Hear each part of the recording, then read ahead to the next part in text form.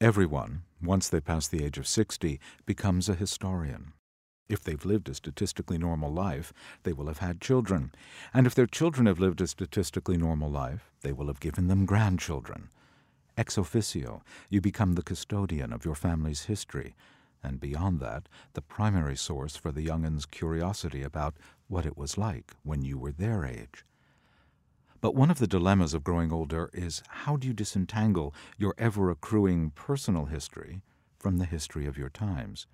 How do you judge what actions you took that changed the course of your life, and what events outside your control shaped your destiny? And how do you tell the kids? Anyway, I've not led a statistically normal life, but I am a historian, and as a journalist have been an observer of history as it was forged in blood and death. One way in which I am normal is that the older I get, the more I prefer to look back, and I spend a lot of time trying to be objective about the turning points, the forces outside my home, beyond the control of parents, that changed the circumstances of society and sent all the lives of people my age in a different direction. For some generations, these historical turning points are obvious. August 1914, world turning point. September 1939, or December 7, 1941 for Americans, world turning point. But for those of us born in the late 40s through early 50s, there is no particular date. An era of progress gave way to an era of reaction, one we are still living through. And as I puzzle out when the change began, I find it difficult to separate out my own personal story from the deep channel of historical narrative I want to tell you about. For example, I keep remembering a conversation, well, a fragment of one. It's a late summer evening in 1982, and the night train from Paris to Rome has just pulled out of the Gare de Lyon. I was supposed to meet a colleague, a friend of my then-girlfriend, on the train. Had no idea what she looked like, but we found each other almost instantly in the corridor of the wagon we have by chance thrown our bags in. As my girlfriend promised, we get on with each other instantly. It's the kind of train that has all but disappeared in our TGV world. Compartments for 6, sliding doors, windows along the corridor that open a smidge at the top to let in the hot air of the countryside.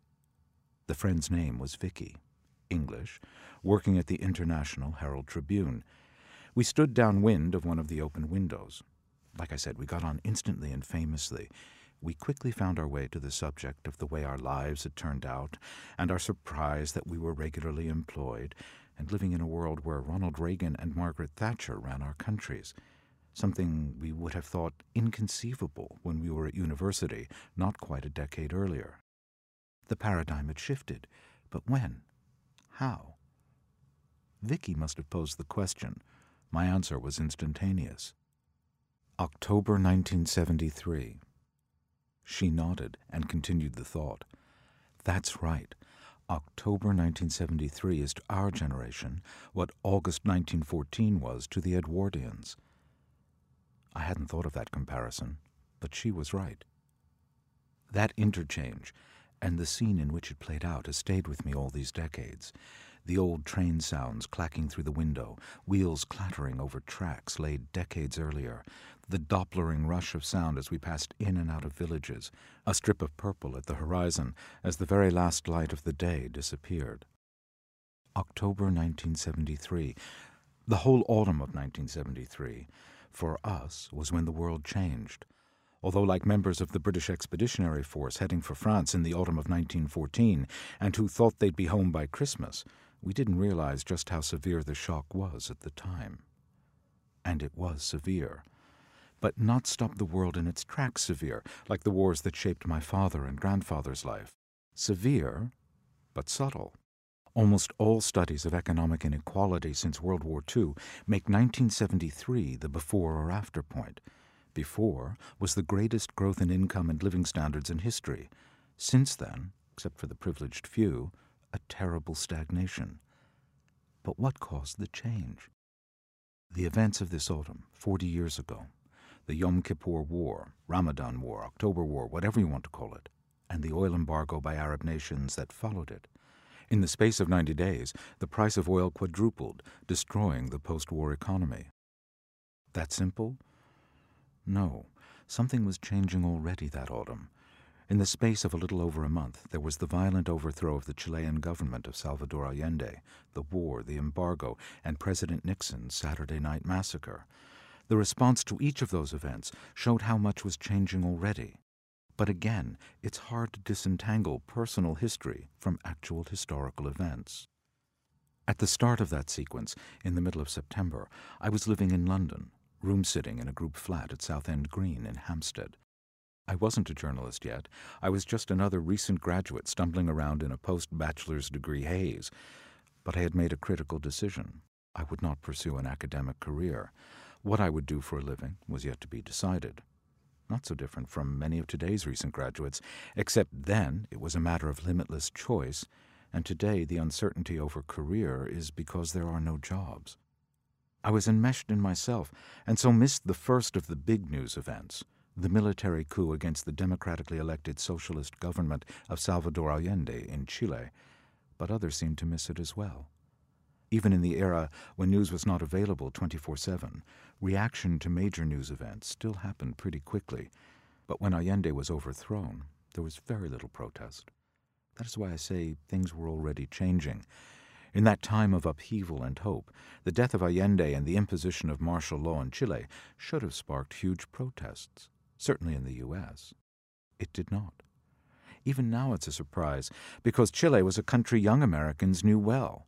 We knew it because of My Weekly Reader. For Americans of a certain age, My Weekly Reader is the first place we learned about the world. It was a news weekly aimed squarely at schoolchildren.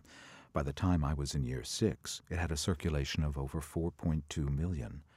My Weekly Reader told us about news in foreign lands and the things the American government was doing to help. Latin America featured heavily. It was the time of the Alliance for Progress, President Kennedy's signature policy in the region. With U.S. help, the continent would, in Kennedy's words, complete the revolution of the Americas. Living standards would rise. The curse of military coups and dictatorships would be banished by democracy built on increasing prosperity and literacy.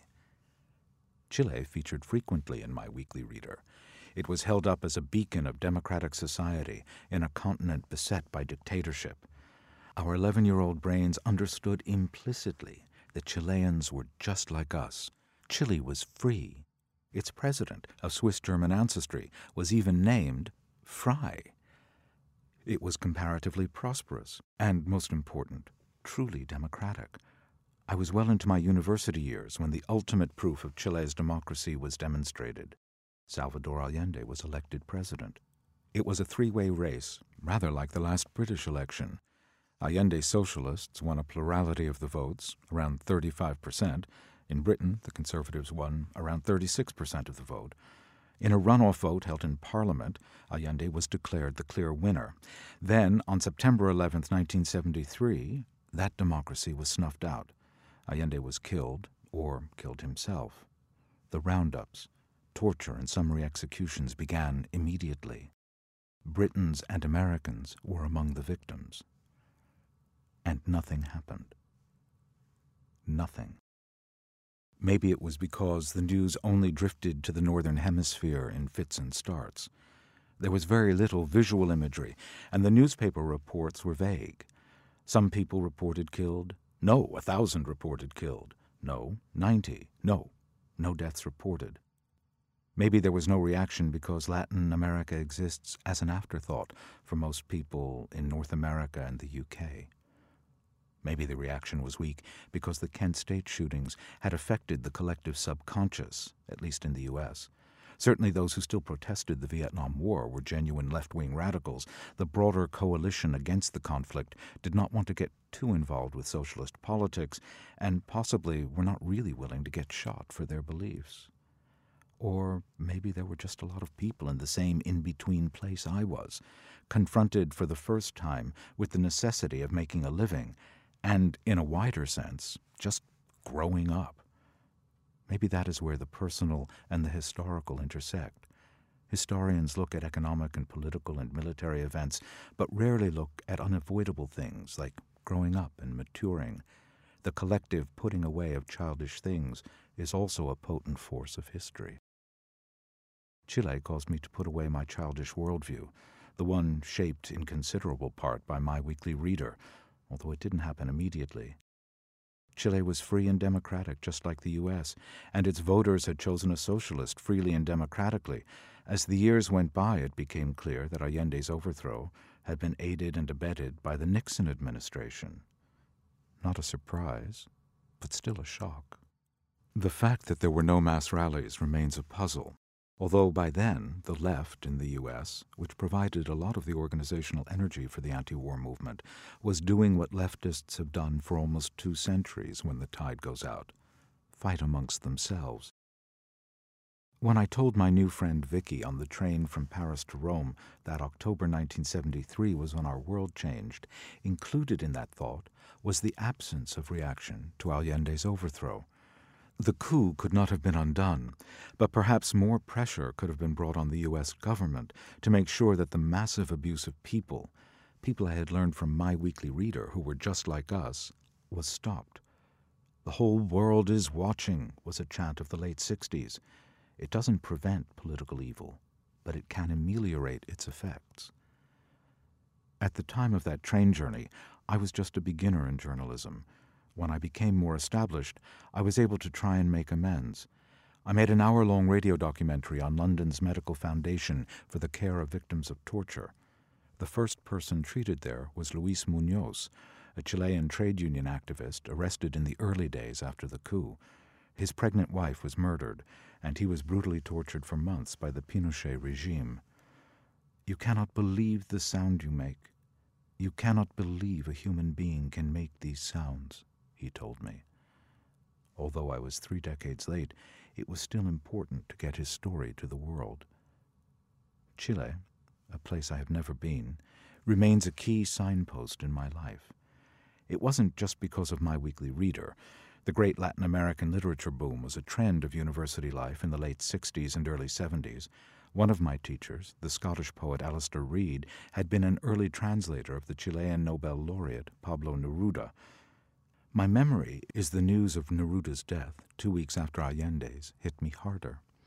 I still write about those days and the Nixon administration's unforgivable role in democracy's demise in Chile, and I read Neruda, one poem in particular, Nothing But Death.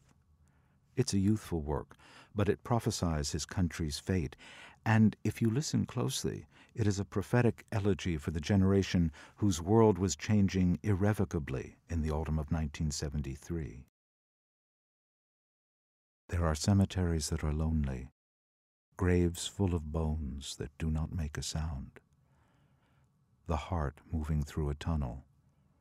In it, darkness, darkness, darkness. We think of historical changes as only those things that happen directly to us. But sometimes, as in autumn 1973, the change takes place on the other side of the equator, its meaning only to be understood a decade later, talking to a new friend, riding in a train rumbling through the night, or telling a story in a radio studio, soundproofed and silent.